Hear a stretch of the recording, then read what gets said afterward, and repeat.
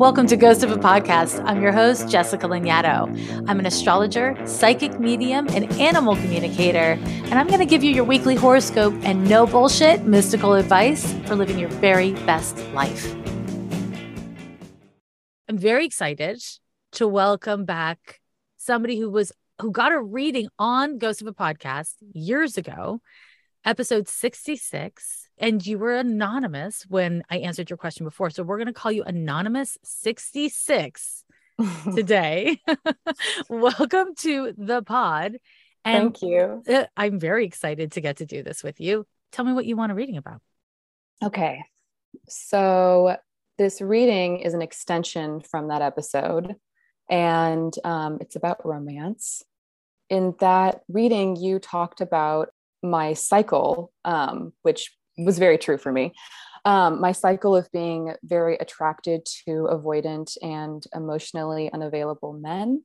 And my intuition becomes kind of cloudy and I'm unable to read the situation clearly because I'm feeling it too much. And then I will get burned and feel horrible, go through this thing. And then I will date a quote unquote safer man. And then I'll lose my attraction really quickly. And then the cycle continues. I'm very sick of this cycle.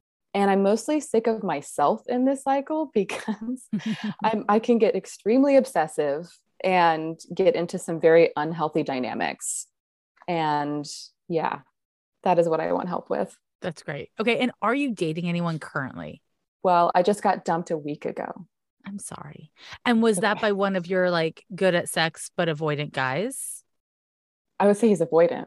Avoidant, not good. We're not good. Okay. We're not giving him that much credit. Okay, cool. I can't lie. Okay. No, we're not here to lie. We're not here to lie. Okay. And you only date cis guys, right? Yeah. Okay. So you were born September 15th, 1988 at 10:05 p.m. in the metropolis of Redmond, Washington. Let me start by asking you a couple questions. Yeah, please. You're sick of yourself in this dynamic, loud and clear. But do you want a partnership? That's a tricky question. Yes. Well, I do, yes.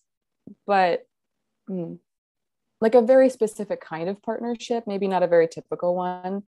I'm kind of hesitating answering that because recently I did kind of open up to wanting a partnership. Like maybe I do want romance back in my life again, because about 4 months previously I was single and I was really happy about being single. And I don't think I've ever been happy about being single, if I'm honest with myself. It was great and surprising. So that's where that hesitation came from. So yeah. So, okay. Did I answer it? Yeah, you did. You did. And your answer was a little confusing, and which is what I expected. So you're on target. So my question is, if you do want a partnership, why? Do you know why? Well, I think some of it's for unhealthy reasons, like the security thing. Whenever a breakup happens, I go through like, oh, but who will take care of me? And it's like, what? I know that thought isn't logical, and I'm taking care of myself fine, but it's a weird go-to that my brain constantly goes to after a breakup. Well, and also, I mean, I love the beginning of the romance, the beginning, the like, it's very intoxicating. I mean, it takes over my entire life. So I find it annoying, but it is intoxicating. So that's not an answer of why you'd want a partnership. That's the answer of why you'd want to date. Yeah. So do you have any other like, and you don't have to, but do you have any other clarity points around why you would want to be partnered? I don't know. I've been in some long-term partnerships and there are aspects of it I just really like. I just like the day-to-day stuff. Like going on walks at night and making food together, getting groceries, just like, I don't know, having someone to kind of bounce things off of. There is some comfort in that. It's like a lifestyle bestie. Yeah. Yeah. Okay. So what's really fascinating straight out the gate is this question has been such a big deal to you. We've reached out twice about it over the course of years, and you're not even sure why you want to be partnered other than reasons that you're a little bit like, I mean, honestly, like a bestie could much less drama satiate for you. So, Well, I mean, no one's ever asked me, it's such an obvious question, but no one's ever asked me. So I'm feeling a little stumped. Yeah, of course. but Right. this is the point. This is the point, because I think, and it's interesting because I re-listened to the episode and I was like, wow, I Yeah. really spent a lot of time talking about the inherited trauma of that, straight women suffer through, women who date cis guys suffer through, because there is all this inherited trauma, this ancestral trauma around being in the position of woman in that partnership. And I Yeah. think an extension of that is how so many of us never question why we want the things we want.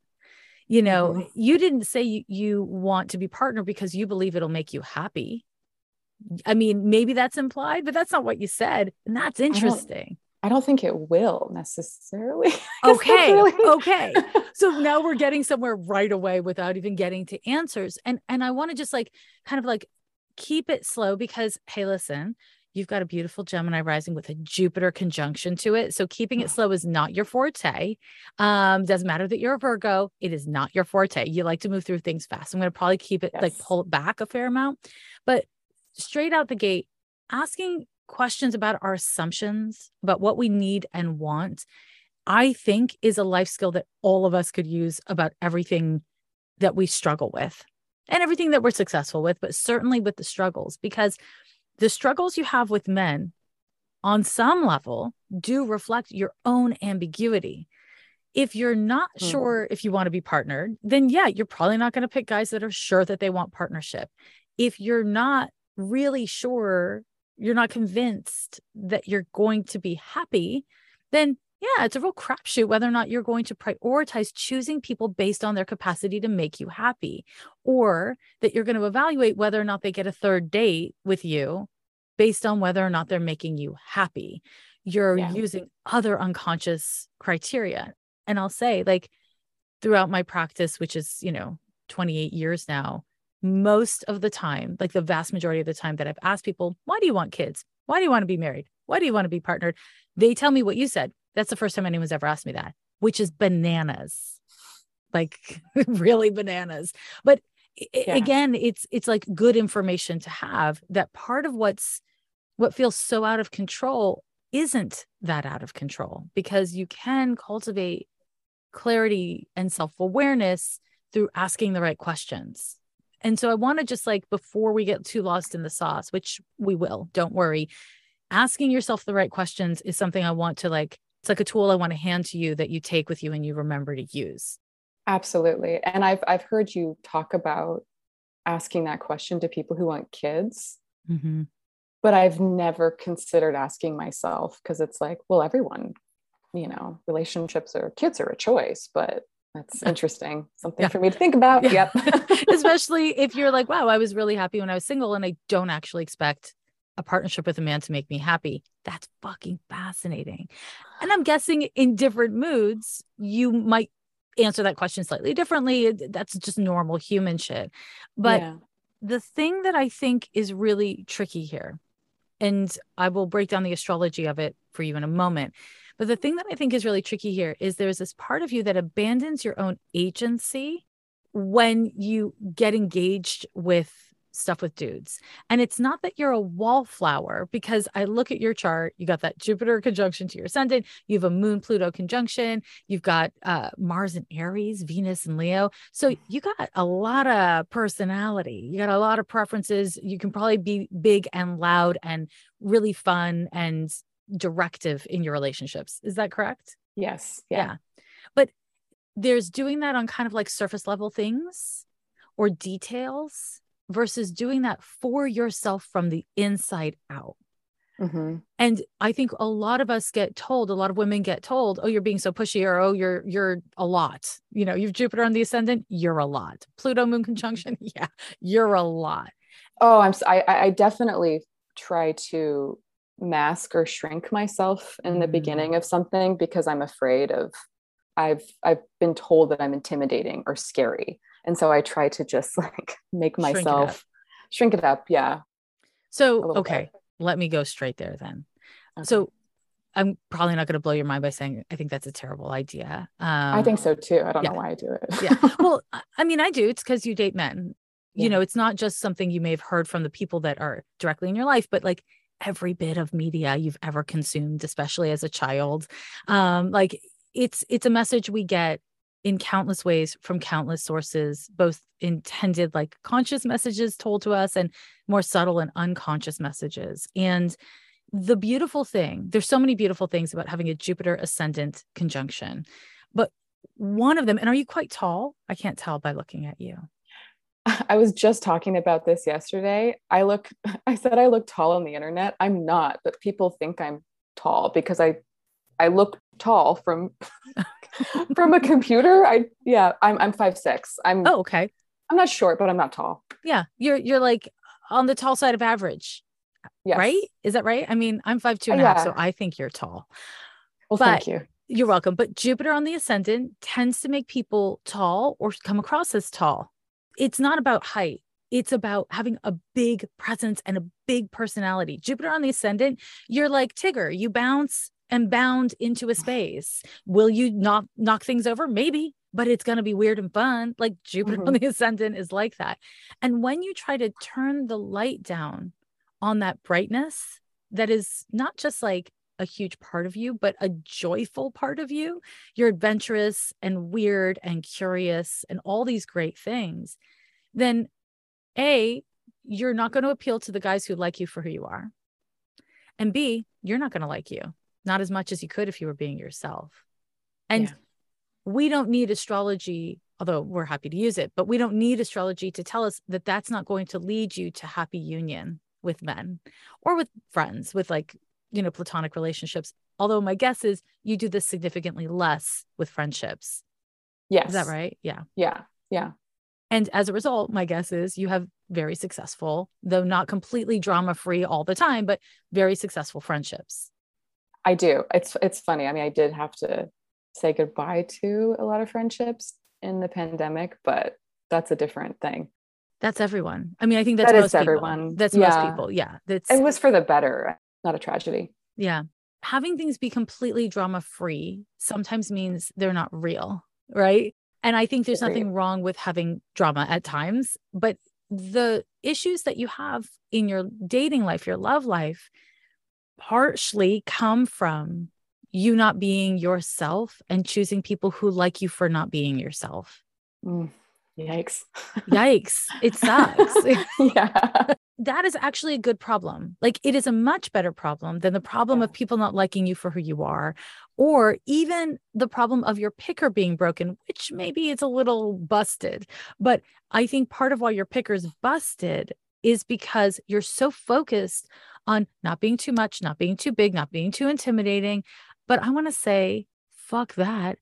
If you're not going to be emotionally present with your Scorpio moon conjunct Pluto, and it's a little wide, but because it's the moon and Pluto, I'm giving it to you. If you're not going to show up intense and authentic, then once he starts dating you, he's going to freak out because eventually that Scorpio moon is going to come out. And that's only a bad thing if you've misled them. Does this make sense? 100%. The Scorpio moon is the thing I'm most scared of in myself and to show other people. It feels like it's this boiling pot that's like, uh-oh. And then I can feel it like want to explode. And I try to like keep it to myself as much as possible, so I don't let it out to other people. Okay, let's talk about it. So in your birth chart, you have this moon Pluto conjunction in Scorpio in the 6th house intercepted. So let's talk about the intercepted part first. So for anyone who's newer to the podcast, interceptions are when we have a full 30 degrees of a zodiac sign inside of a house, but it is not on the entry or exit cusp of that house. And in your birth chart, you have 2 signs intercepted in your 6th house and also your 12th house, which is a lot. And what it means in human terms is that you were shown very, very clearly in no uncertain terms through the behavior of your parents or guardians that being intense would cost you more than you wanted to pay. That if you allowed your intensity emotionally and psychologically to show up through your behaviors, that you could be abandoned, punished, harmed. Does this make sense to you? Yeah. completely. And were you raised with both your parents? No, I've never met my biological father. So just my mom. I mean, my grandma was very much a part of my life. And I have a stepdad, and he came along when I was 5. So there were others involved. But yeah, I've never met my biological father. Was your mom in a relationship with him? They were married. They were getting a divorce while she was pregnant with me. It was very intense. What I've been told was he had to have a psychological evaluation during the divorce process when she was pregnant with me, and he was diagnosed as a sociopath. So yeah. Just that one little bit of information makes a lot of sense, because this Moon Pluto conjunction does generally signify a powerful and heartbreaking loss anywhere from a year before birth until you were 7 years old. So whether or not there were others, this divorce would be one of them. But also, if your mother believes, so we don't know what facts are because you weren't there and you don't have access to your biological father. But if your mother believes that your birth father had mental illness that was dangerous or unsafe, it would be probably pretty tempting for her to kind of be hypervigilant and really like constantly check you for signs of having mental illness and being too much and too intense yourself. That actually was a problem. When I was 2, I would throw terrible temper tantrums. It was apparently very scary. And they took me to a psychologist when I was 2 years old, which she never said this to me directly, but I knew, later why she did that. And, I would say the reason why you were throwing temper tantrums is because everything in your birth chart points to your mother repressed her anger. Your mother repressed all of her intense emotions. And anytime anything got too intense or too real, she would shut it down. And so what you did is what all little kids do. You express what's not being expressed in the environment. And you didn't get tools for closure. And the reason why they call the twos the terrible twos is because it's when kids find their no. And if you were finding your no and your mother was shutting down and disassociating, then you were like, I'll just be no louder. I'll just be no more aggressively, which is, I'm guessing, a theme that you carry out in your relationships when they get close enough today. But we'll pull back and we'll come back to that in a moment. But I want to just say, you are in your early 30s. You're just at the end of your Christ year. And you are now old enough to have a fair amount of experience with your own mental health. Is that something you're still scared of? Less. I have noticed that the 30s do kind of quell things a little bit. I feel like I'm not as capable to get to that extremely intense point, or if I am, it's very short-lived and I'm able to kind of calm myself down. Yeah. Great. And do you have a physical practice? I walk a lot. Great. That's great. I'm sure these two things are connected for you. Oh, definitely. Because having all these intercepted planets in your 6th house requires physical outlets, like habitual physical outlets. You also have Mars as the focal planet to a T-square. It's in the 12th house and it's intercepted. And so losing access to your body can make you feel really just, I want to say disheveled, but that's the wrong word. It's like all over the place, messy. Yeah. Well, I actually sprained my ankle about 6 weeks ago or so, and I couldn't walk for 2 weeks. And I was such a baby. I was losing my mind. I knew that walking was important to me, but it was that time I was like, oh no, this is like essential for my mental health. Yeah. I'm sorry that happened, but in a way, I'm actually really happy for you that happened, because it showed you what happens when you don't engage with your body. The other thing is, if you're going to be partnered with someone, which I am not in any way convinced based on your answer to my question about why you want to be partnered that you should be, but if you are going to be partnered with someone, then he is going to experience you as a huge baby. He's going to experience you throwing temper tantrums. He's going to experience you being a dick. He's going to experience you being kind and being generous and being the more mature one, and everything in between those two examples. In order to be in a real relationship, we need to be real. And sometimes we're really fucked up, and that's not just you and me. That's literally everybody. There is no birth chart without Pluto. or Saturn or Mars or whatever else, right? And so, Yeah. to stay focused on our inquiry here of like, okay, how do you get what you want in relationships? Like, how do you find happiness? And that is your question, right? Is that your question? Yeah, it Yeah. is. Mm-hmm. Yeah. I want to say this. If you really, truly want, and I don't think you have the answer in this moment, and that's fine. But if what you truly want is to chase that beautiful Jupiter conjunction to your ascendant around the world, having fun beginnings that are romantic, that are enveloping, that are adventurous, and then, maybe it's a little easy come, easy go. You realize it doesn't work, you get out. If you want to have those kinds of adventures throughout your life, then what you're doing isn't wrong. Then what you're doing is working, actually. You're getting what you want. And I think it's really important that I say that, because you're clear that you want to have that fun romantic part. You're also getting what you want sometimes, because what you want sometimes is security and stability. So you get that. And then this other part of you is like, what about the adventure? Where's my endless romance? And Completely. so there's something really, again, for me, empowering about recognizing you're not clear about a lot, but the things you are clear about, you're manifesting. Yeah, no, that makes sense. Such a bummer, but it's also wonderful. It's both, right? It's both.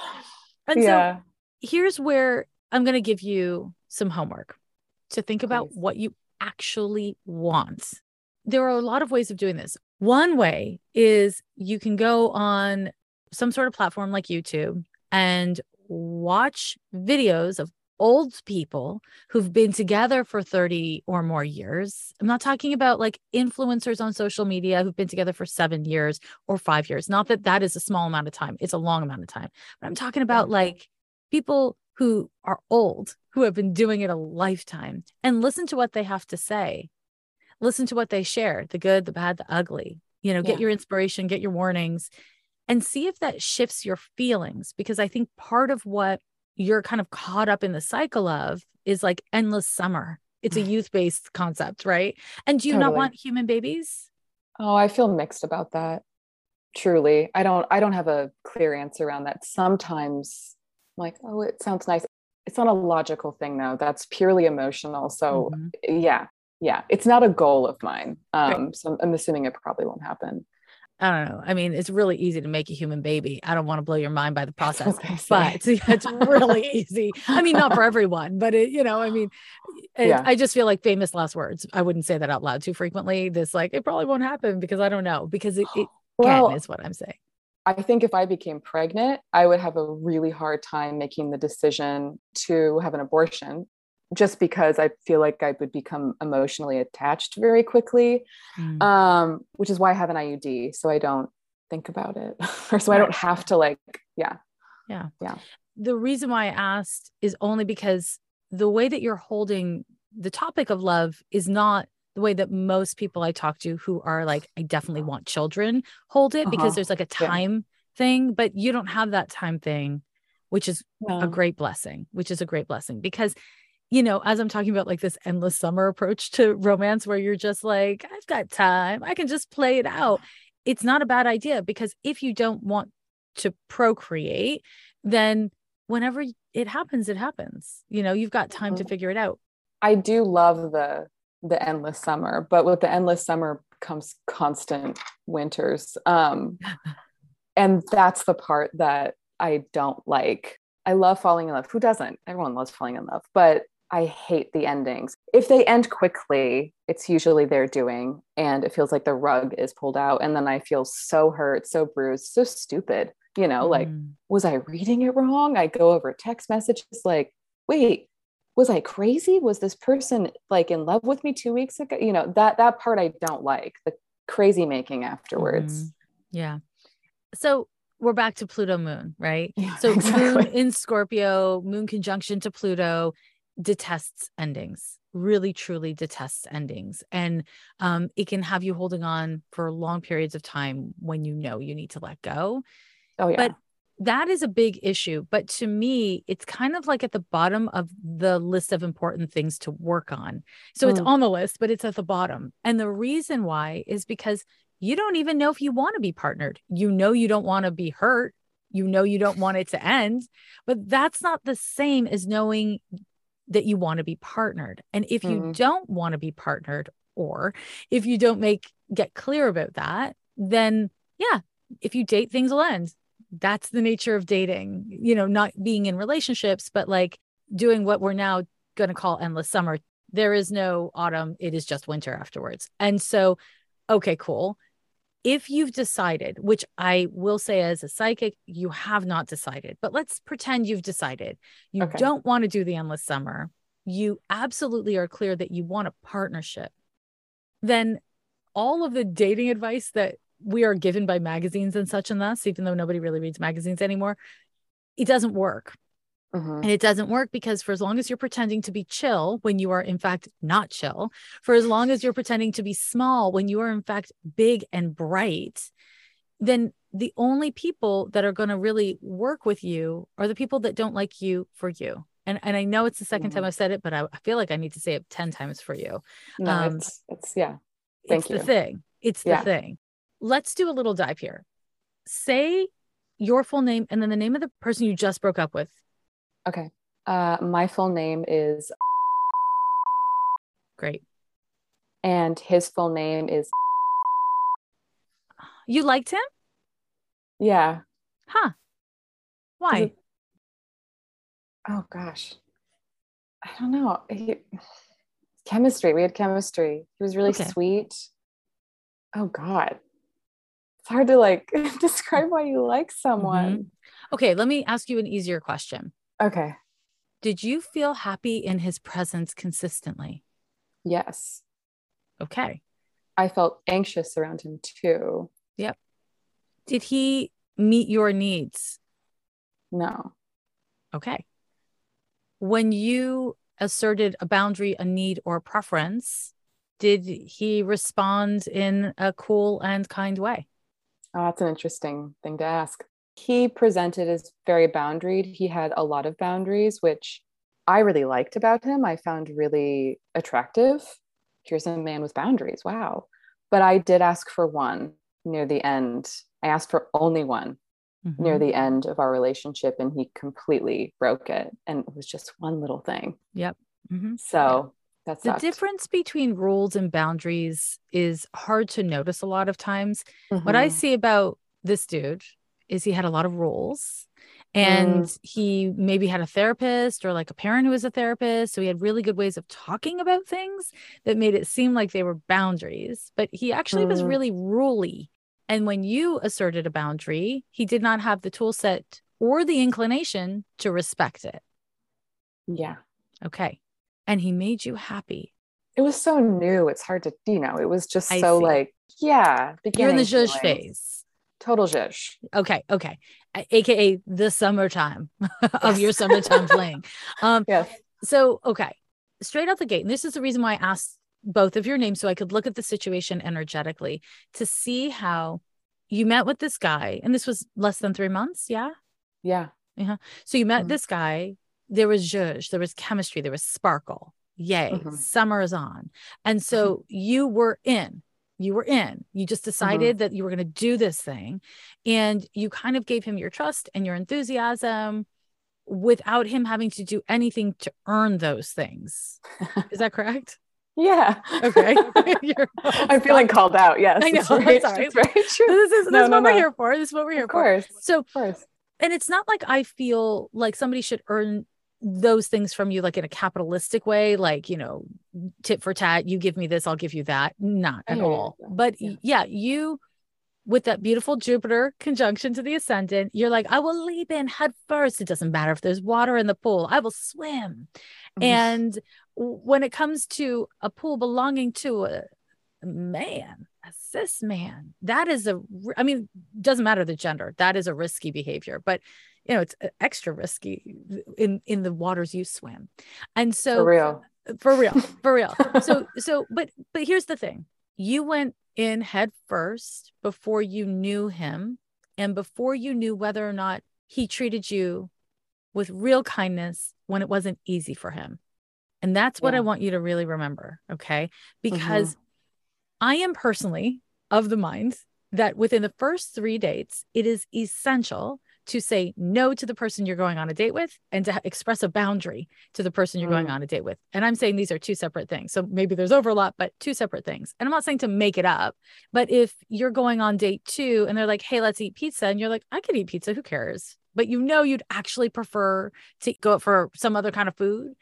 Say no, suggest something else, because that instantly will show you something about how that person responds to you having a personality that is not kind of tailored to support his happiness. That makes sense? Oh, totally. Yeah. And just the thought of me doing that, I'm like, ooh, like that would be hard for even suggesting a different place to eat, which is telling. Yeah. Which is, I mean, that says, it's like that's like a whole novel right there. That tells you a lot. Yeah, and it does really supports you in understanding, hopefully, that there are really meaningful internal shifts that you can make that will radically change your dating life, like radically. Because if you have to prove to someone that you're chill, you're easygoing, you're fun, you're down for whatever, then, which how many women feel the pressure to do this with men, right? If you're constantly proving that, then you're not present, you're not being authentic, and you're not letting him show you whether or not he deserves you. Yeah. Because somebody giving you summertime vibes is not equal to them being nice or good or compatible with you. It's only equal to them being good for you to hook up with. And unfortunately for you, you've got Neptune right on the cusp of your 8th house from the 7th house, and Capricorn on your 8th house cusp. You also have your sun in Virgo in the 5th house. So I don't know that hooking up without emotions is exactly your forte. No, it's not. Yeah. I'm so sorry. Yeah. It's a shame because it's honestly, annoying. All other parts of your personality point to you would be great at hit it and quit it and keep on moving, but your body doesn't work like that. That Scorpio moon, but it's more than anything. It's that Neptune in the 8th. There's nothing casual about sex for you, unfortunately. And what's worse is snuggling and sleeping in the same bed without hooking up. That's worse for you because you fall in love with, kind of like you mentioned early on in our conversation, holding hands, snuggling, waking up and having coffee. Like it's those little things that make you feel like we know each other, we trust each other, we're intimate. I don't let people sleep over, and I don't sleep over at people's houses for a long. And this recent man never stayed over. I never stayed over. Very impressed to hear that. Congratulations. Okay, that's so healthy. So when you do have sex, you still go home. Yeah. Great. Good for you. That's very wise of you. Thank you. Let me ask you another question. Oh gosh. You don't have to answer it. Yeah. I know you're going to ask me. Do you really? Do you feel it coming? Is it about safer sex? Yeah. Okay, exactly cool. Yeah, you're right. So do you have safer sex with dudes? No. Of course not. And I'm actually pretty annoyed with myself around this because sometimes, I wanted to, and then it feels like it was kind of put upon. Well, I mean, I have agency. I could have said no.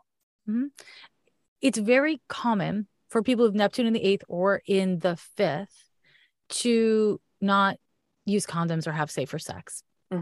And it's because you have a lesson to learn around boundaries. And there's so many ways to learn that lesson. My hope for you is that you learn that lesson through an annoying conversation with a very dykey astrologer. That's my great hope for you, because there's like harder ways of learning that lesson, which I do not. Yeah. I mean, you know what they are. Yeah. You've heard of them. Again, it comes back to you not wanting to be too much makes you do things that are acts of self-abandonment. They're acts of not being a good friend to yourself. And what kind of romantic relationship can be healthy and flourish when they're built on that? Whether or not he's a bad guy or a good guy, irrelevant. How can he be a guy who's right for you when you're not doing right by you? That's a meaningful part of the question. So already we're making changes here, right? You're gonna like assert a boundary. You're gonna find a cause to say no. And I want to encourage you to just have buckets of condoms in all your purses. And so that way, if you do get lucky, you can be like, oh, no, obviously we're going to do this. And if he tries to talk you out of it, that's really valuable information for you to have, that somebody is willing to put your physical health at risk or disregard your boundaries for their pleasure. Yeah. That's great information to have. And whether or not you think that's conclusive is good information for you to have about yourself. For me, that's conclusive. It's grounds for expulsion from the garden, as far as I'm concerned. But I know a lot of people don't agree with me on that, and that's cool. But it's good information for you to have about yourself and the other person. And this is where I want to say to your Scorpio moon, there's no reason to judge yourself. I can feel you like starting to like get into like a self-judging place about things you've done, or like, you know, how it sounds hard to have boundaries. It's not valuable to judge yourself. It's only valuable to say to yourself, this is information that I can use. And that doesn't mean I will always use it, because I'm a fucking person, and that's okay. But giving yourself the space to be like, okay, I get so caught up in the emotions of a situation that I'm like too close. And then I don't pull back and use that perspective to be like, wait a minute, I'm pretending I think this is interesting. I'm fucking bored. Or, I'm pretending that I'm okay with something when I'm finding myself getting more and more agitated. A meaningful part of this for you is protecting yourself from being too much, and a fear of shutting someone else down or being left for being too much.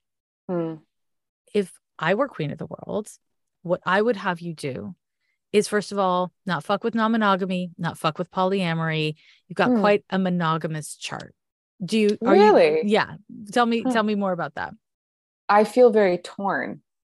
Well, when I'm in a monogamous relationship, I can be happy, but I get squirrely sometimes. Yes. And sometimes, I mean, I have some poly friends and they have suggested maybe you're poly, maybe you're not monogamous. I've never attempted that within a relationship. I've done other things. So just Jupiter on the ascendant is squirrely. Jupiter on the ascendant is... It sounds like a cheater placement. It is. I mean, it can be. Yes, it can. I was going to say it more diplomatically. I was going to say, like, I love eating meat and potatoes. These sausages are delicious, but I'm really interested in a quinoa salad. What can I do with a quinoa salad? And it's, AKA, cheating. Cheating can happen. That's not non-monogamy, and that's not polyamory. No, it's not. It's not. Exactly. Non-monogamy and polyamory, in different ways from each other, and for different people, it's different, of course, but they require honest and forthright conversation and negotiation of boundaries. Yes. Which I would not recommend as your go-to place for a relationship, because that, as we've established, is so hard for you. It's hard for you to identify what you're even feeling, or when you've abandoned yourself or left the room to be accommodating to others. And so I do not recommend at this stage of your life inviting that into your relationship dynamics, because you still need a stronger relationship to yourself. And that said, you have this thing that everyone, born in your generation does, which is the Saturn-Uranus conjunction in Sagittarius, right? And the thing about this aspect, and in your birth chart, it's in the 7th house, the house of intimate relationships. The thing about this aspect is it makes it so that it's a chronic struggle of, is this too much? Is this not enough? Should I cut back? Should I grow? Should I gallop, or should I have a seat? It's really hard to gauge the difference between those things. And also, you have a Neptune-Mars square, as I mentioned before. This Neptune-Mars square makes it really hard for you to identify, locate, and act from your ego to be self-protective when you're scared of how it'll impact other people. So if you're talking to me and you're giving me advice, you've got great advice. Kick him in the nuts, run. Like, you're cool with that. Like, you've got a lot of big energy. But when it comes to taking care of yourself, it just doesn't occur to you. Like, it's hard for you to access your Mars, your ego, because it's intercepted in your 12th house. This makes sense. Yeah. Oh yeah. I feel like I can give great advice to my friends about how to assert themselves. But then I find myself like, why aren't you being a friend to yourself? Like, why aren't you telling yourself the same advice? This is part of why I say polyamory, non-monogamy, not for now. And do you have a therapist? No, it's been something that I've been meaning to do. I would recommend looking for a somatic therapist, somebody who will bring you back to awareness within your body of how you're feeling, because you can talk in circles around things. It doesn't really help you past a certain point. So all these intercepted signs and planets in your 6th and 12th house indicate that a lot of your emotions get stuffed in the body. And so having a practitioner who can support you in locating your body is going to be like really, really effective for you. So this brings us back to early developmental issues, really. And I got to ask, do you want to know who your birth father is? I know his name. I go back and forth, honestly. You know, I've heard so many scary stories, and he was also kind of a boogeyman figure in my life. You know, he was threatening to take me, and there was this whole drama. So I go back and forth. I'm curious about him, but sometimes I wonder if it's like, is it worth it? You know? So let me ask you a different question.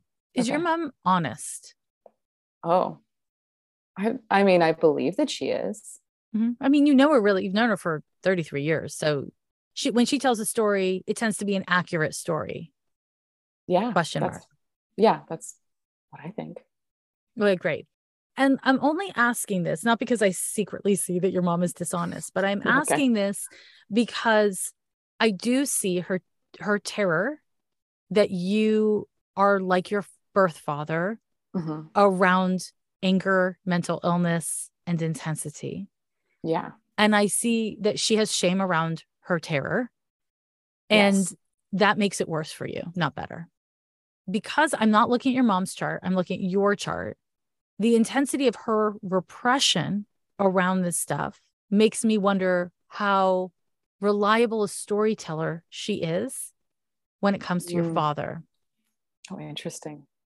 I'm not encouraging you to get in touch with him. I'm not encouraging you to, Google him and find out all the things. I'm not encouraging you to open that door, but I am encouraging you to, again, take a little bit of a step back to realize how much of a boogeyman he is, like how much of a figure in your psyche he is of what might be wrong inside of you, and how much that fear has been unconsciously but very aggressively been driving you in your life. Yeah. Wow. No, that's real. I've never considered that before. Yeah, that's real. Yeah. It's not uncommon when you have a parent who has serious mental illness or who is abusive to become scared of your own capacity to be abusive or your own capacity to lose yourself somewhere in your own psyche. You have found very effective ways of managing that. And they're only going to be effective for a very short period of time more in your life. And they're not really making you happy. Your mom kind of needed you to not be too much. And so you learned how to not be too much by repressing yourself. Yeah. And it's brought you this far, but it's not working anymore. Like it's working, but it's not working. You know what I mean? Oh, yeah. Repression and assumption are kind of really big themes that are emerging in our conversation, right? Yeah. Yeah. And so being willing to kind of explore your assumptions is valuable. Something to consider. This is not exactly advice. I wouldn't recommend that you do this without a therapist that you trust, right? That is in your life. But I wonder if it's valuable for you to be inquisitive about this man. You are not him. We are not our parents. You are not your father at all.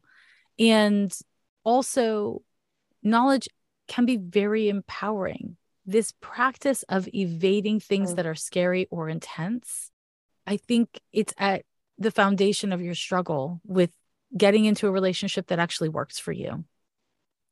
If you even want that, which again, we are not clear about yet. But I think that that's a really important thing. If you become aware that you feel a sense of responsibility or guilt around who your father was, that's important for you to let go of. Because you are not responsible for that man. Coming from intensity, coming from trauma does not mean anything about you other than that's your lived experience or your inherited experience. And it's not a value judgment on you. And there is this equation that you have around intensity and bad. That equation is, first of all, I mean, you've done the math wrong. It's not true. And also it's not making you happy, which brings me to something else really important in your birth chart. You've got a Venus square to Pluto. And that Venus square to Pluto, you know, your parents' relationship basically is Venus square to Pluto. And your intense drive to be consumed by love and partnership, whether it's healthy or unhealthy, whether it's easy or not, is Venus square to Pluto.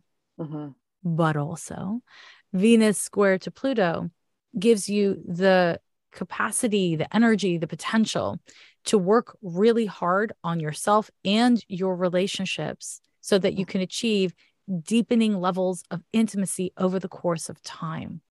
It won't ever come through pretending that you're chill about something you're actually fucking intense about. It won't come from pretending that you consent to something that you really just want to scream and like rip hair out of his head about. Like, I imagine that there's actually a lot of screaming in your head and that there's a lot of like ferocious strength. No, I actually, can I ask you a question around that? Hit me with it. Yes. This is interesting.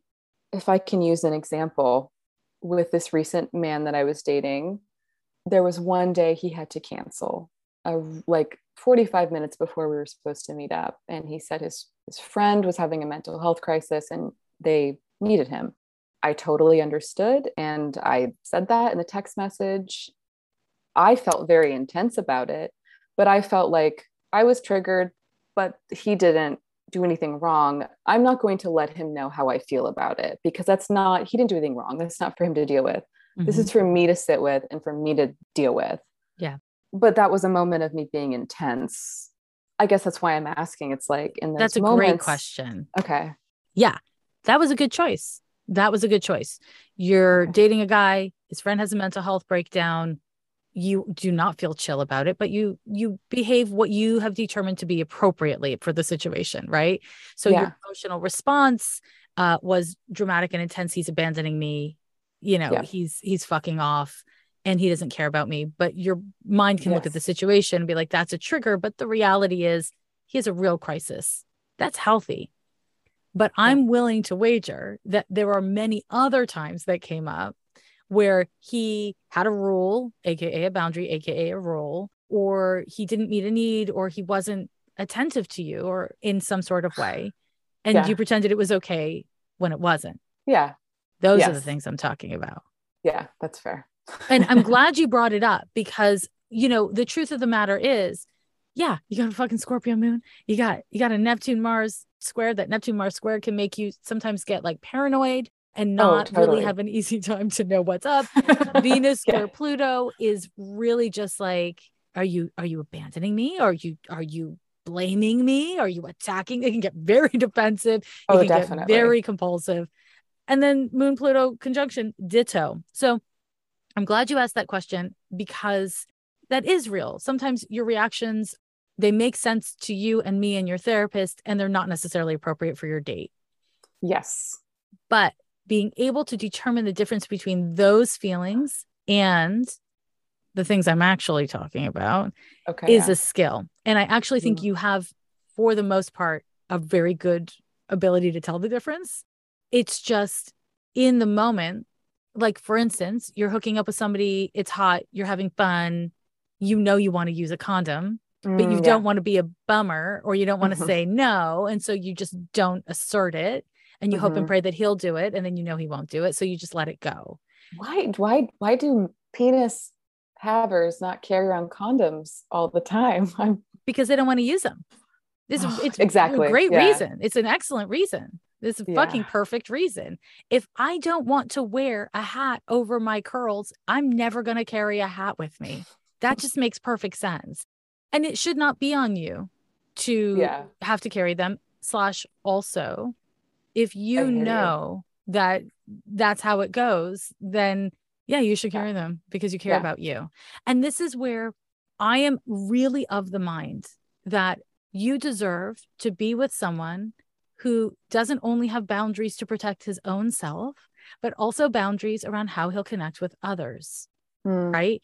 And so if you know that you meet someone and you're like, okay, I'm working on my shit. This man is a summertime romance. He's got all the zhuzh, none of the substance. I want to marry him immediately. Slash, I know nothing about him. And I can tell that maybe he's not a great guy. Okay, cool. So like, let's say you figured all this out. That is so accurate. You're welcome. You're welcome.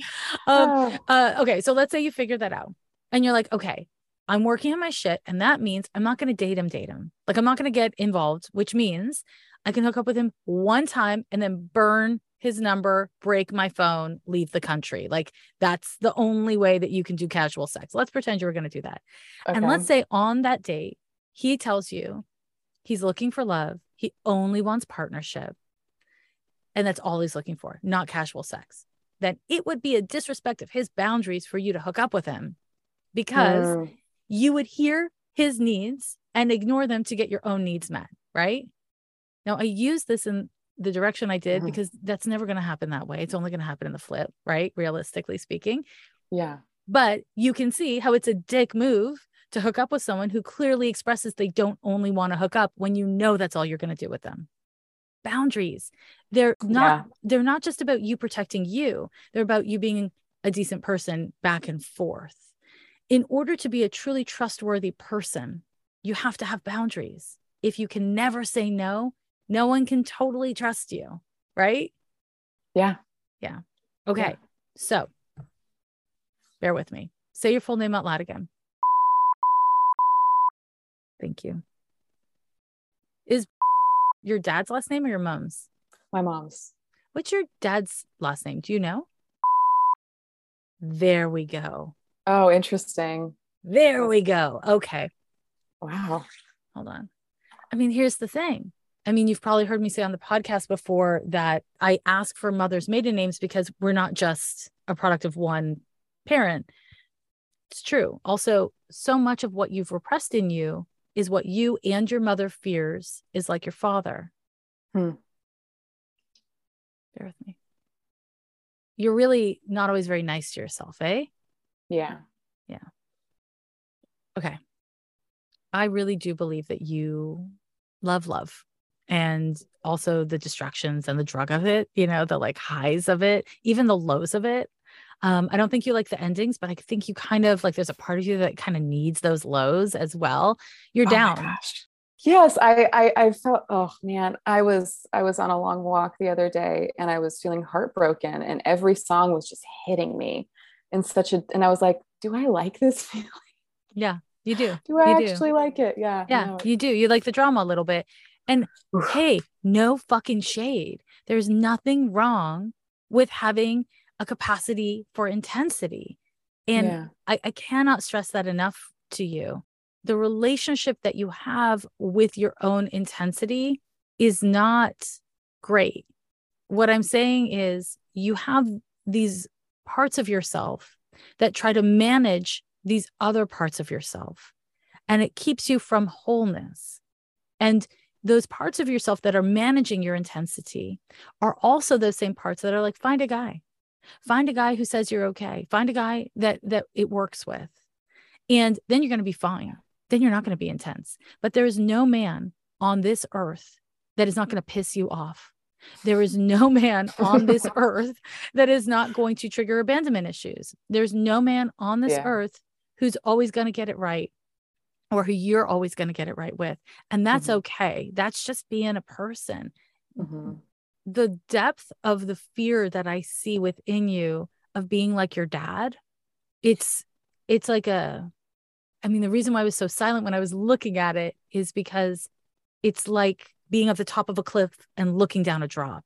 You're just, it really freaks you out. And I think that even if it's not something you cognitively think about a lot anymore, you have taken such effective steps to distance yourself from the edge of that cliff. Even if the truth is, it looks like it's a deep drop, but it's 3 feet. And I do see that developing a relationship with some sort of mental health practitioner that you can really explore your fears around this without judgment, without having to like say it right, without having to worry about what they think.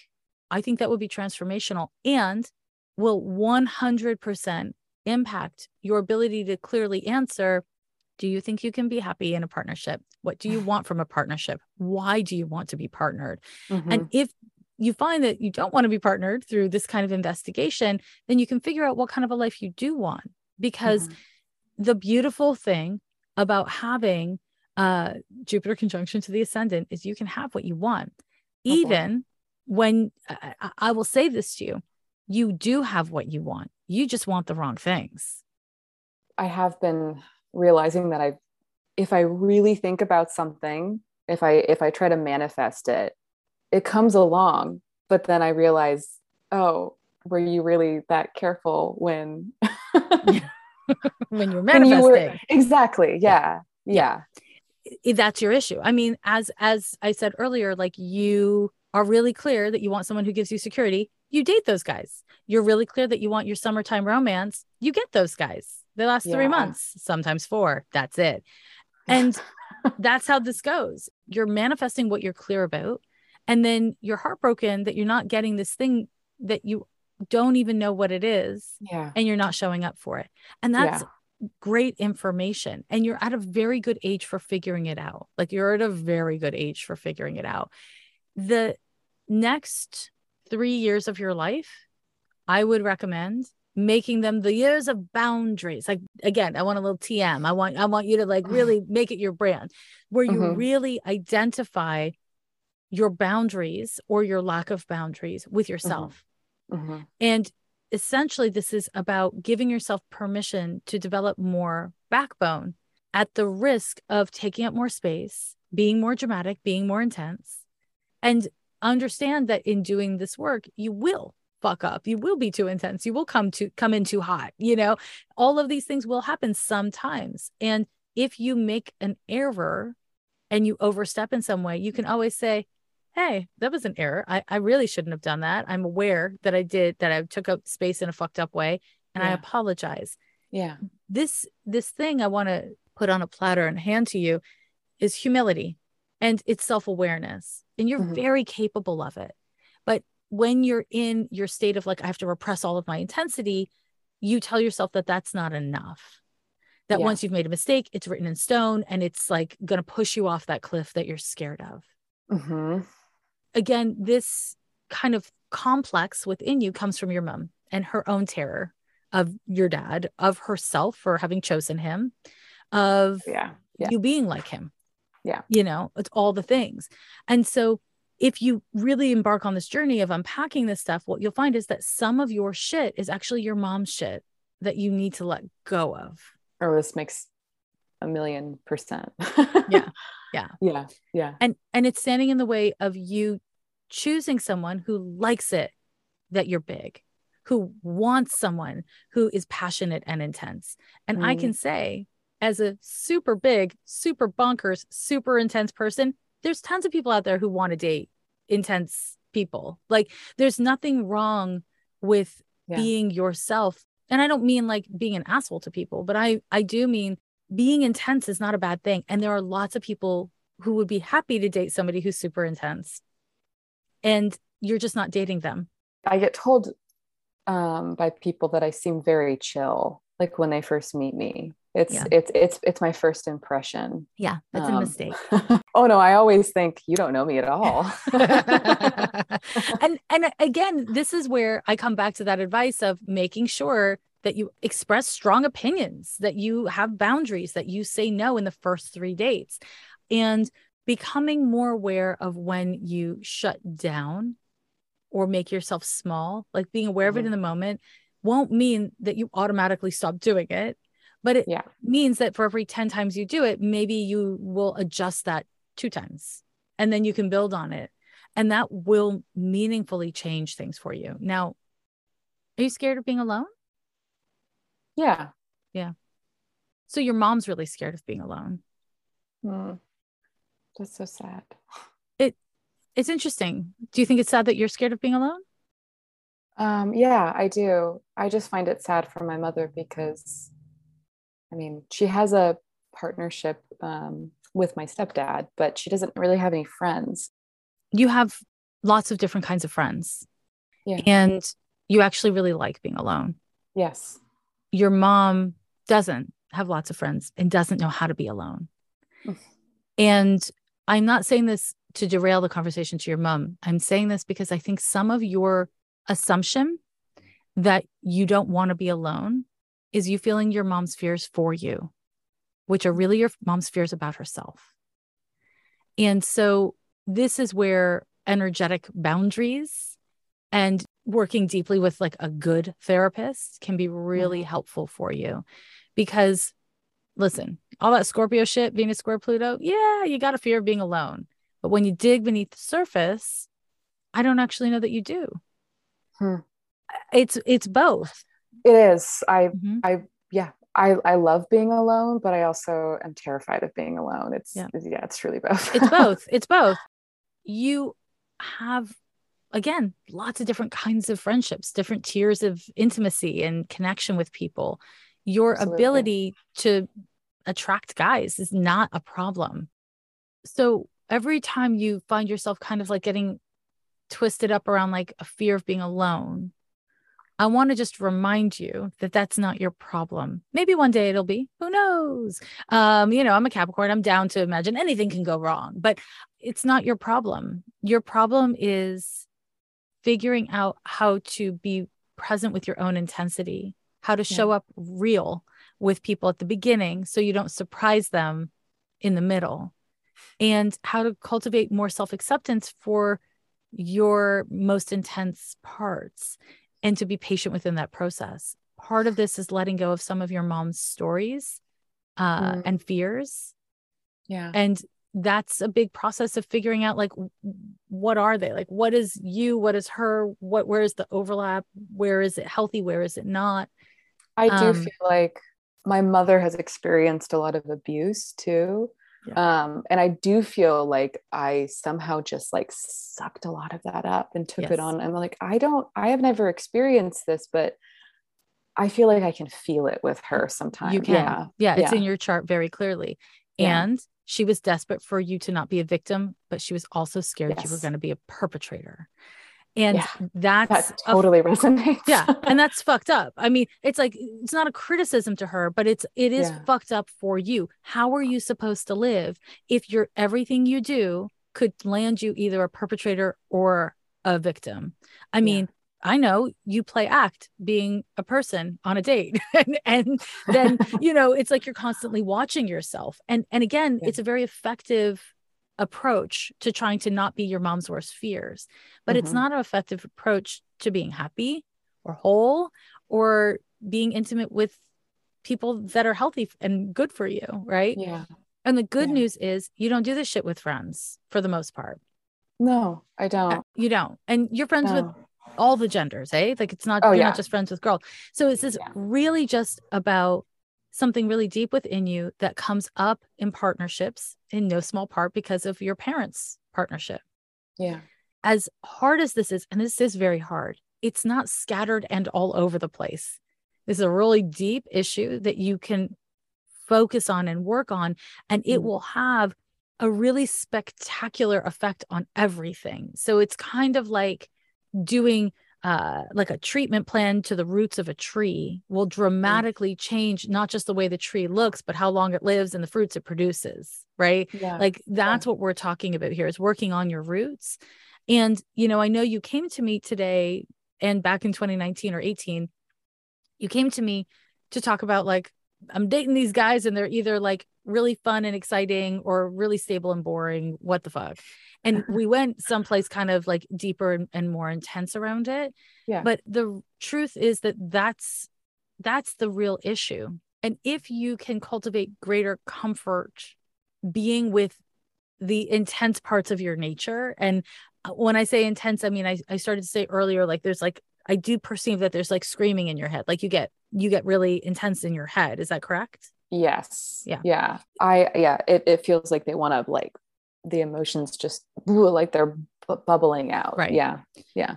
I want to encourage you to practice being present with that, experiencing it so that you have more agency with how you respond to it. And again, this is where I point you towards therapy. I would also say that in doing this work on yourself, I don't think you're going to have a hard time getting into a partnership that makes you happy if that's what you land on clarity that you want. Yeah. I really don't. And it's not because I'm a Pollyanna, because girl, you know, I'm no Pollyanna. It's because I see this for you. I don't think relationships, like partnership stuff, is ever going to be completely easy for you. But I think you would be bored if it was completely easy. It's not what you want. Yeah, it's true. Mm-hmm. But the key is, I would say, de-emphasizing the importance of finding him now, finding him quickly, and instead emphasizing the importance of finding yourself and showing up in different ways when you first meet people and you first start to build up romantic entanglements with others. Yeah. That's the work. Public schools are really struggling right now. That's why I want you to know about Donors Choose. They connect the public to public schools. Their mission is to make it easy for everyone to help a teacher in need, moving us closer to a nation where students in every community have the tools and experiences they need for a great education. You can donate money to classrooms around the U.S., and it's very easy to do. Go to donorschoose.org to support a classroom today. Okay, we've got lots to talk about this week. Before we get into the details of the astrology, I just want to acknowledge that there's so much happening legislatively, culturally, with the climate. We also have a great deal of instability and violence happening globally, right? This is a really uncertain time. And, you know, there are lots of things we can do. Also, there's nothing we can do. They're both true, right? It depends on where you're looking at it from and how you're thinking about it. But I choose to align with, you know, trying to focus on what I can do, how I can participate. And I encourage you to do that as well around whatever it is that is most heartfelt for you or that you feel calling towards. But that's not what I want to talk about. What I want to talk about is more emotional, spiritual, and psychological. Anyone who has lived through a war, anyone who's lived through great trauma knows that there are countless opportunities, big and small, to do the right thing and to do the easy thing. And often the easy thing is not the right thing. And yes, I'm speaking in simplistic, moralistic terms, right and wrong, which I honestly hate when I do that. And I really don't like it when other people do that. But here I'm doing it. And the reason why I'm doing it is because having the emotional intelligence, having the bravery and the character, the moral fortitude to do the right thing, whether it's easy or not, whether it's convenient or not, is essential. And as we've seen through COVID for the last few years, you know, most people, when push comes to shove, will place their own personal comfort and ease ahead of the collective and ahead of caring actively with their actions for the most vulnerable amongst us, right? We've all seen it. And maybe, many of you have done that. And that's great information for you to have about yourself, and it's great information for you to have about others. As disheartening as it may be, that, you know, kind of attitude of, well, like, I got to live my life is real. It's very real. And also, it is a slippery slope. It is a slippery slope to place our own individual needs and desires for comfort, pleasure, security above being there for other people. I'm not trying to shame anyone for doing anything that they're doing or not doing things, as it were. But I think it's an important conversation for us to be having with ourselves and our gods, if you're a religious person, if you're a spiritual person, or, you know, with yourself and your community, whatever it is that resonates for you. Basically, what I'm trying to say is we've got to get our hearts and our heads screwed on tight, because the shit that's coming. We are certainly here in the U.S. Dealing with a white Christian nationalism, which is a terrifying shift. And it is essential that we find ways of thinking not just about ourselves and our own comforts, but about others, about our communities, and that our considerations go beyond our own personal needs and preferences, right? And again, through COVID, we've seen how hard that is. And I imagine it's only going to get harder, and it will only become more important, right? Doing the right thing because it's right is what is good for your soul. It's also good for your community and the larger global community that we live in. It's good for the planet. But if I, cannot compel you with talks of the planet, perhaps you will consider the needs of your own damn soul. Because turning our back on others, perpetrating harm passively or actively towards others with a sense of entitlement, that shit is rough on the soul. It is really rough on the soul. And it is easy on the personality. What I'm trying to say is it's the easy thing to do in the short term, because often when we prioritize our needs over the needs of others, we're doing so because, again, of security or pleasure. And it is important to be humble about, what we're doing and how it's impacting others and why. No shame, no shame. We're living the best we can, right? We're living in exceptional circumstances, most of us, and it's rough. But I do want to encourage you to consider and reconsider how you're participating and to know that so much more is coming. Not to frighten you, but it shouldn't blow your mind either when you look at the world if you consume any amount of news. We're in a time, and it's really important to center your heart, aka empathy and care and kindness, in your actions, whether it's convenient or not, whether it's easy or not, whether it's scary or not. So that's just a little something I've been thinking about. And, I've mentioned this on the podcast before, but a meaningful part of why I started Ghost of a Podcast was to create a resource to support people in cultivating emotional intelligence so that we could act from a place of emotional intelligence when shit got real. Because, of course, as an astrologer, I saw this stuff coming. Cultivating a healthy and strong self is essential. It's essential. It's so important. But when that shifts into the whole world needing to revolve around you and your needs and preferences, that's where your ego gets out of whack. And it's very easy for the ego to get out of whack. And it's a dance. It's like a balancing act. It's really important to have a relationship with yourself where you're having these kinds of conversations so that you can participate in the world in a way that's not just good for the world, but good for your soul. I got one more thing to say before we do astrology, which is if you're in the Bay Area, check out my installation at the Oakland Museum in the Hella Feminist exhibit. If you haven't already, I feel really excited by it. And it's just, first of all, for me, just been such an honor to have a piece in the Oakland Museum, which is an amazing museum. If you're in the area and you've never checked it out, I don't know what you're waiting for. Maybe this is what you've been waiting for. But it's also a really exciting opportunity for me to be able to share this spiritual tool that I work with in my own personal life of clearing things through a portal. And in particular, those things are difficult to experience emotions, like entitlement or helplessness or panic or depression. And so if you're in the area and you would like to have, a spiritual experience with me, Zoom, waddle, wheel your way over to the Oakland Museum and the Hella Feminist exhibit and check out my installation. I'm really, really excited to share it with you. Okay, that's all I have to say before we get into the astrology of the week of August 7th through 13th of 2022. So this week starts with a kind of heavy transit. Well, there's two transits. One's heavy, one's light. Now, the heavy one is a Mars square to Saturn.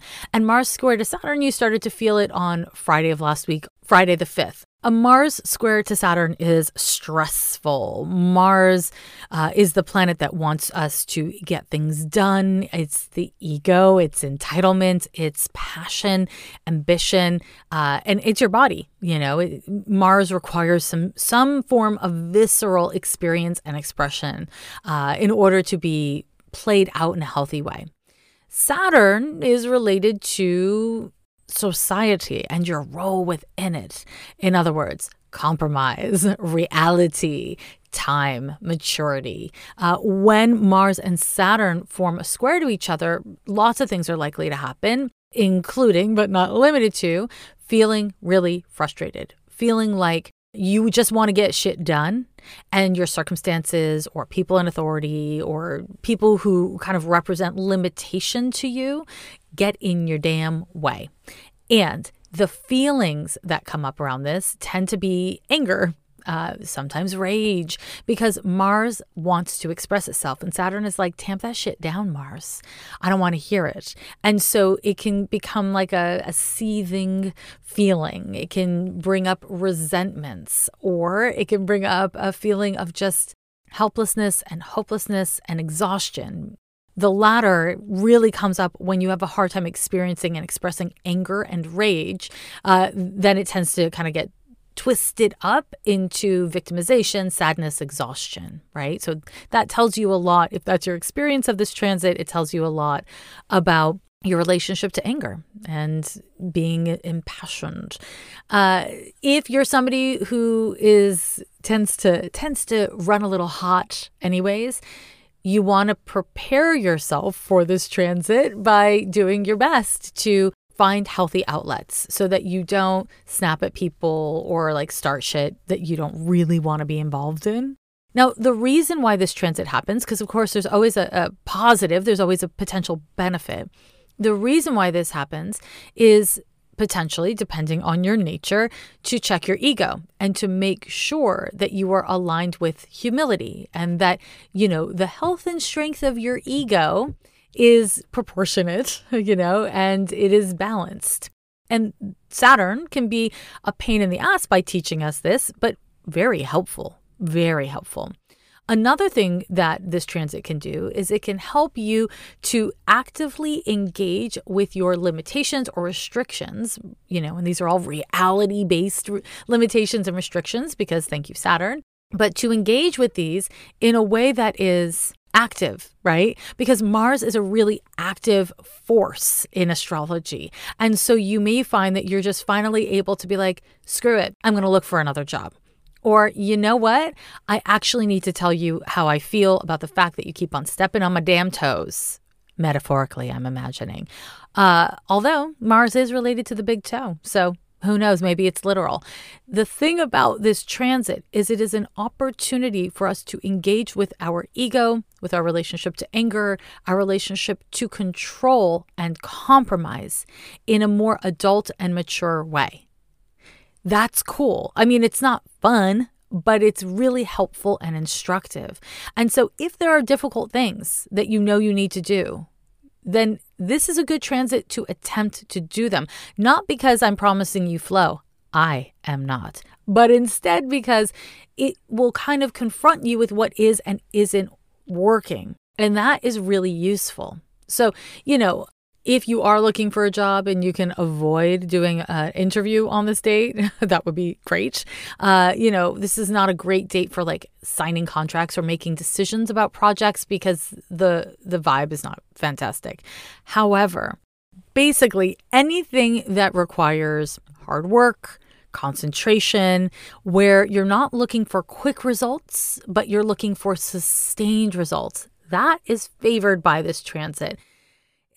Things often go sideways. We encounter unexpected limitations or delays when it comes to any planet squaring Saturn, honestly. Certainly Mars, who wants to get it all done and done yesterday. So this isn't a great time for trying to force your will on a situation. It's unlikely to work. If there are problems, work with the problems. Just work with the problems. And if you can't work with problems, learn that about yourself. Be interested in what that means about yourself. And if you can be curious about what you might need to consider understanding about yourself or working on or within yourself after the transit passes. Don't do it while the transit's active because TBH, this transit is stressful. But luckily, on the same date, the 7th, we have another exact transit, which is quite supportive to the Mars square to Saturn. This transit is a Venus trine to Neptune. It's a great transit on its own, and of course, it's not on its own, but on its own, it's great for romance, creativity.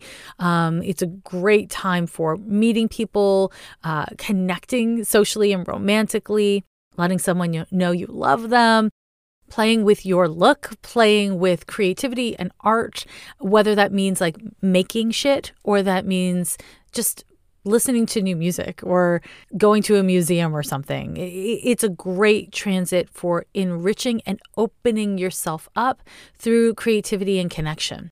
Great time to take a nature walk.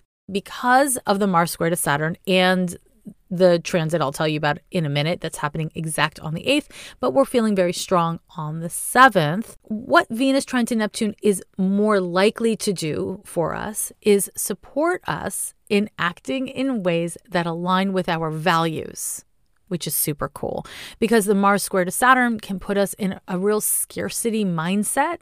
And that scarcity mindset makes us defensive and kind of like shrink our options, shrink our perspective. Venus trine Neptune is empathetic, it is generous, and it is open. And therefore, it will make it easier for us to not shrink in the presence of limitations or challenges, right? Venus trine to Neptune makes it easier to have empathy and compassion for ourselves, and it makes it easier for us to have empathy and compassion for others. And you know what? You might really need it because Mars square Saturn is frustrating, and it makes it easy to be like, I fucking hate that person. They cut me off in traffic. They're my mortal enemy. Whereas Venus trine to Neptune is like, yeah, that person looked at me sideways and I am filled with hatred in my heart. And I'm aware that that is a really disproportionate response. And maybe they're just having a shit day. I don't know them. I don't need to be filled with hatred. Okay, I'm going to work on letting it go. Venus trine Neptune. Very helpful. Very helpful. Now, a lot of astrologers or astrology content you're going to see online is going to very much gender both of these transits, right? You'll read astrologers talking about like Mars square Saturn is about problems with men. And it can be, for sure. It can be. But a person of any gender can represent the limitations and frustrations that we're likely to feel under the Mars square to Saturn. Conversely, but on the same note, Venus trine Neptune, sure, absolutely. It can give you positive encounters with women.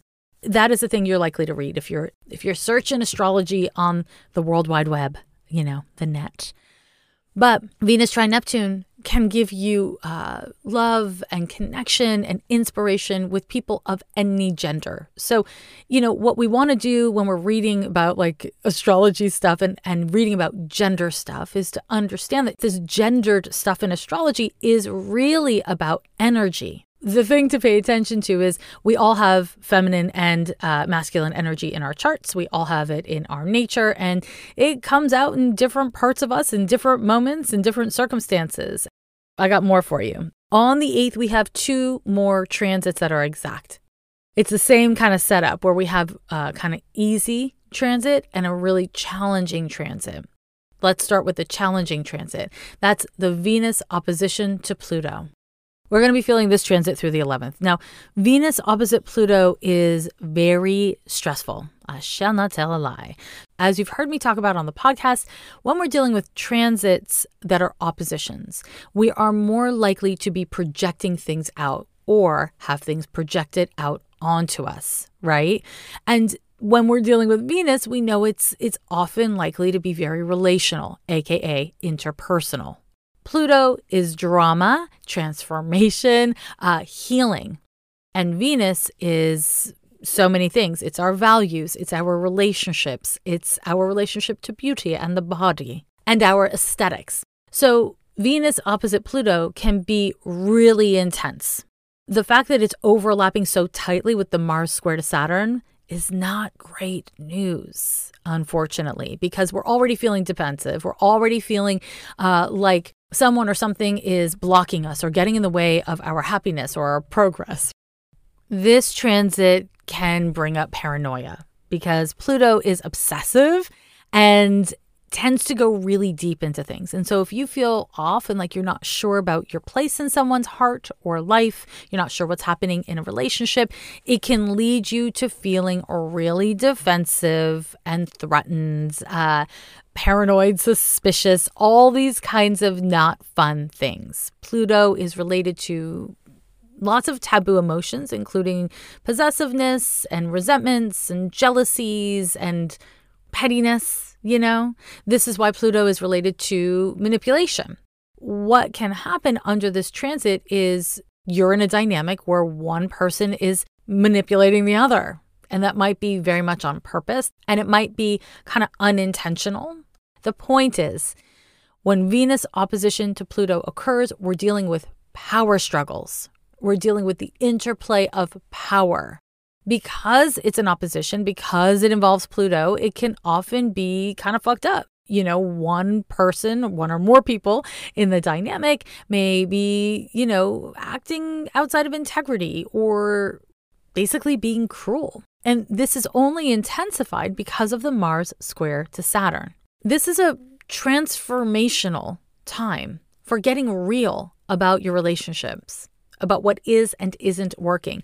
And when I say your relationships, yes, I mean your interpersonal connections with other people, your relationships, but also your relationship to body image, your relationship to your money, your finances, like your internal relationships that are values-based, because it's Venus, as well as your interpersonal relationships. Because truly, the relationship that we have with ourselves is the foundation for what we're capable of with others, right? For what we're willing to consent to and what we're not. So the relationship that we have with ourselves is a reflection of our values, like it or not.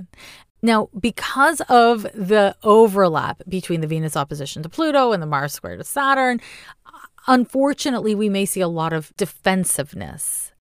So be on the lookout for either your own thought process or the words or behaviors of others that basically suggest a maladjusted ego.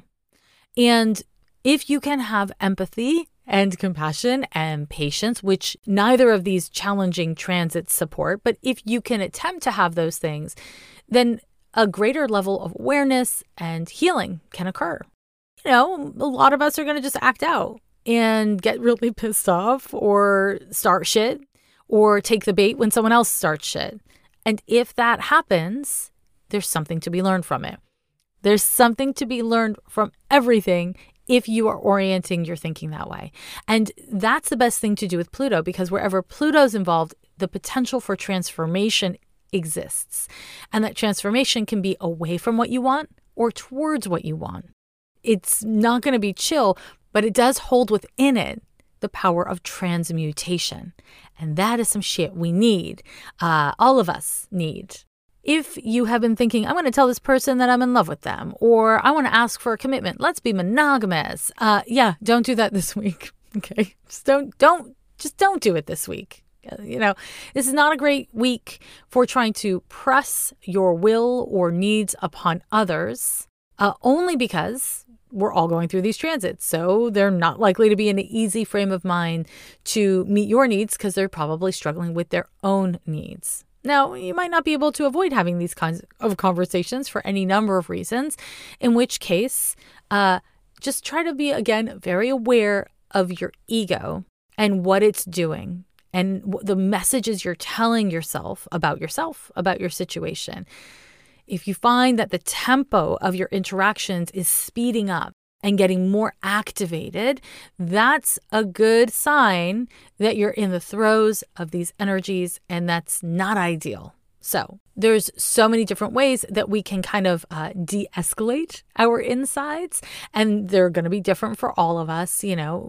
For me, I like to use breath work. I like to listen to music as a way to kind of like take the compulsive parts of my mind off of a topic and get to a more neutral place where then I can start to figure out what's the best approach. What am I doing here? So, you'll find your own. But all to say, this transit is tricky. Now, at the same time, on the same day, we have a Sun trine to Chiron, and it is helpful. Really helpful to all this. So while these are some very challenging transits, they have a lot of helpers around them. So the Sun trine to Chiron is really helpful for engaging consciously, intentionally with challenging things, with our wounding. So Pluto's going to trigger us. Saturn and Mars are going to trigger us, right? But the sun trine to Chiron is there to support us in staying present with those triggers, understanding the difference between a trigger and a trauma. They are very different things, and they take different remediation, different actions to soothe and care for ourselves and situations, right? So being able to tell the difference is supported by the sun trine to Chiron, not so much any of the other three transits. But the sun trine to Chiron empowers us, or it can empower us, to stay present with difficulty. And that is perfectly timed. Now, this all said, my friends, that brings us to the full moon in Aquarius on August 11th, and it will be exact at 6:36 p.m. Pacific time. Full moon in Aquarius on the 11th. On the same date, we have two other exact transits and an ingress. So the sun is exactly square to Uranus on the 11th, and Mars is exactly sextile to Neptune on that same date, while Venus moves into Leo. So, full moon in Aquarius.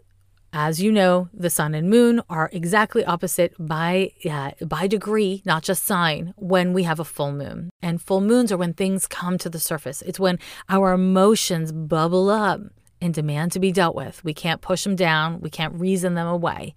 That's the point of the full moon. It's confronting. And while most of us, most of the time, do not enjoy being confronted, it is really necessary. Full moons happen every month as a way to stop us from pursuing paths that are out of alignment with our hearts. The tension between the sun in Leo and the moon in Aquarius is, in some meaningful ways, the tension between what I need for me and what I need for us, right? Aquarius and Leo are fixed signs. Of course, Leo is fire, Aquarius is air. And because they're fixed signs, there's a little bit of a stubborn energy there, right? There's a little bit of a, this is how it's done. Don't ask me to change my damn mind energy. And just to make things a little more complex, Saturn is conjunct the moon during this full moon. We have the sun-moon opposition, which of course includes Saturn. So we've got the moon and Saturn opposite the sun, forming a square. And that square goes to the north node, Uranus-Mars conjunction, which is not exact, but still very much active. So this could be quite explosive.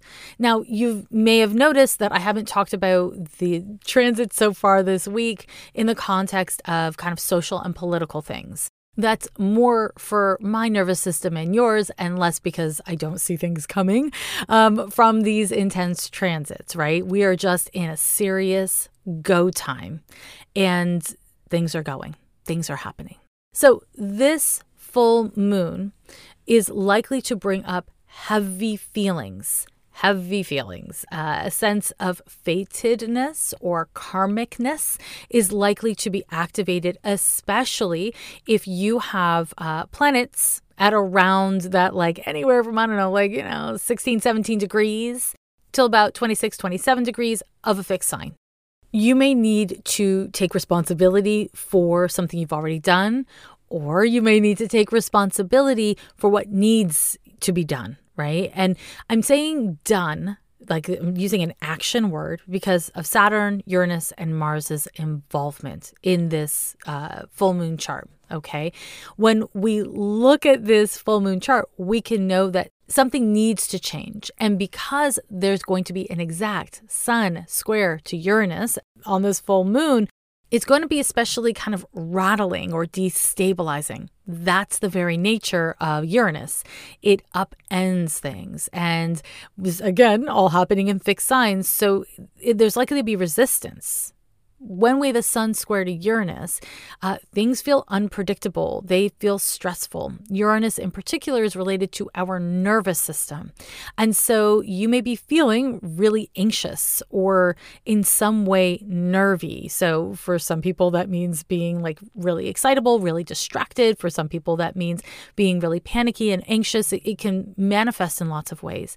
But because Uranus is still so close to Mars, it's likely to be visceral, right? It's likely to have a physical experience and expression to it, which means that some people are going to act out and potentially violently, right?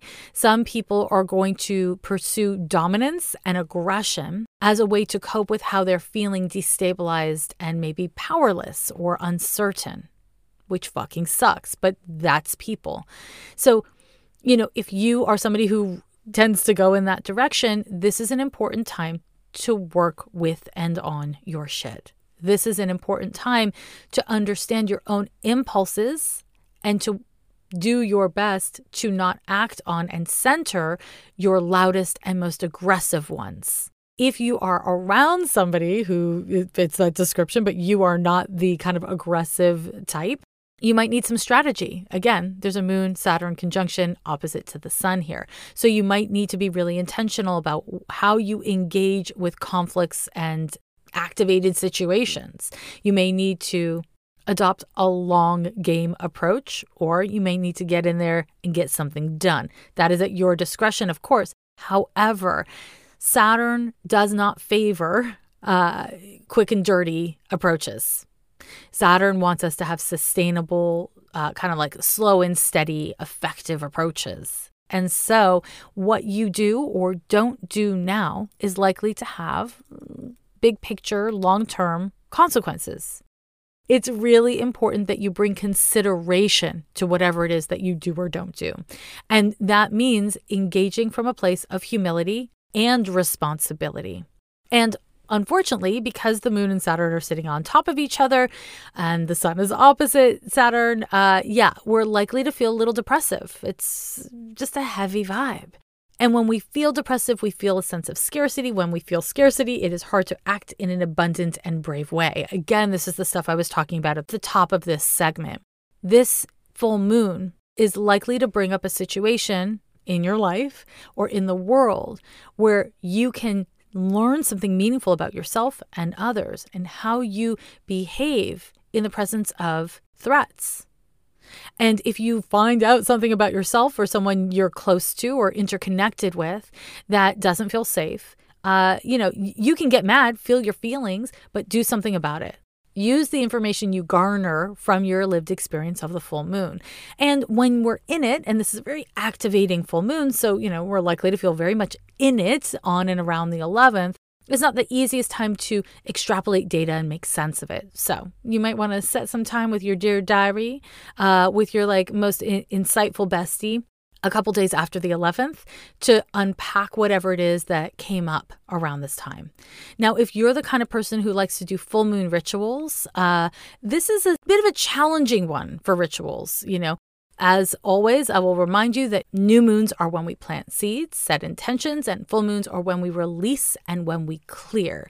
This is not a great time for doing any kind of really rigorous full moon rituals, because this energy is so unpredictable. As you've heard me say about eclipses, you don't want to manifest on a fault line, right? So this is a great time to be open and responsive as opposed to stirring the pot. The pot, my friends, will get stirred. It does not need your help. So I would, save your most evocative full moon rituals for a different lunation. That's my hot take. Again, you do you. Now, you want to keep in mind, Venus is still opposite to Pluto. It's out of sign now, but it's still happening. Mars is still square to Saturn. It is not exact, but it's still happening. So defenses and interpersonal challenges are likely to be really intense. And because it's a full moon and emotions are running wild, it could come from kind of any direction. You do not need to fear this full moon. what you want to do is work with its energies.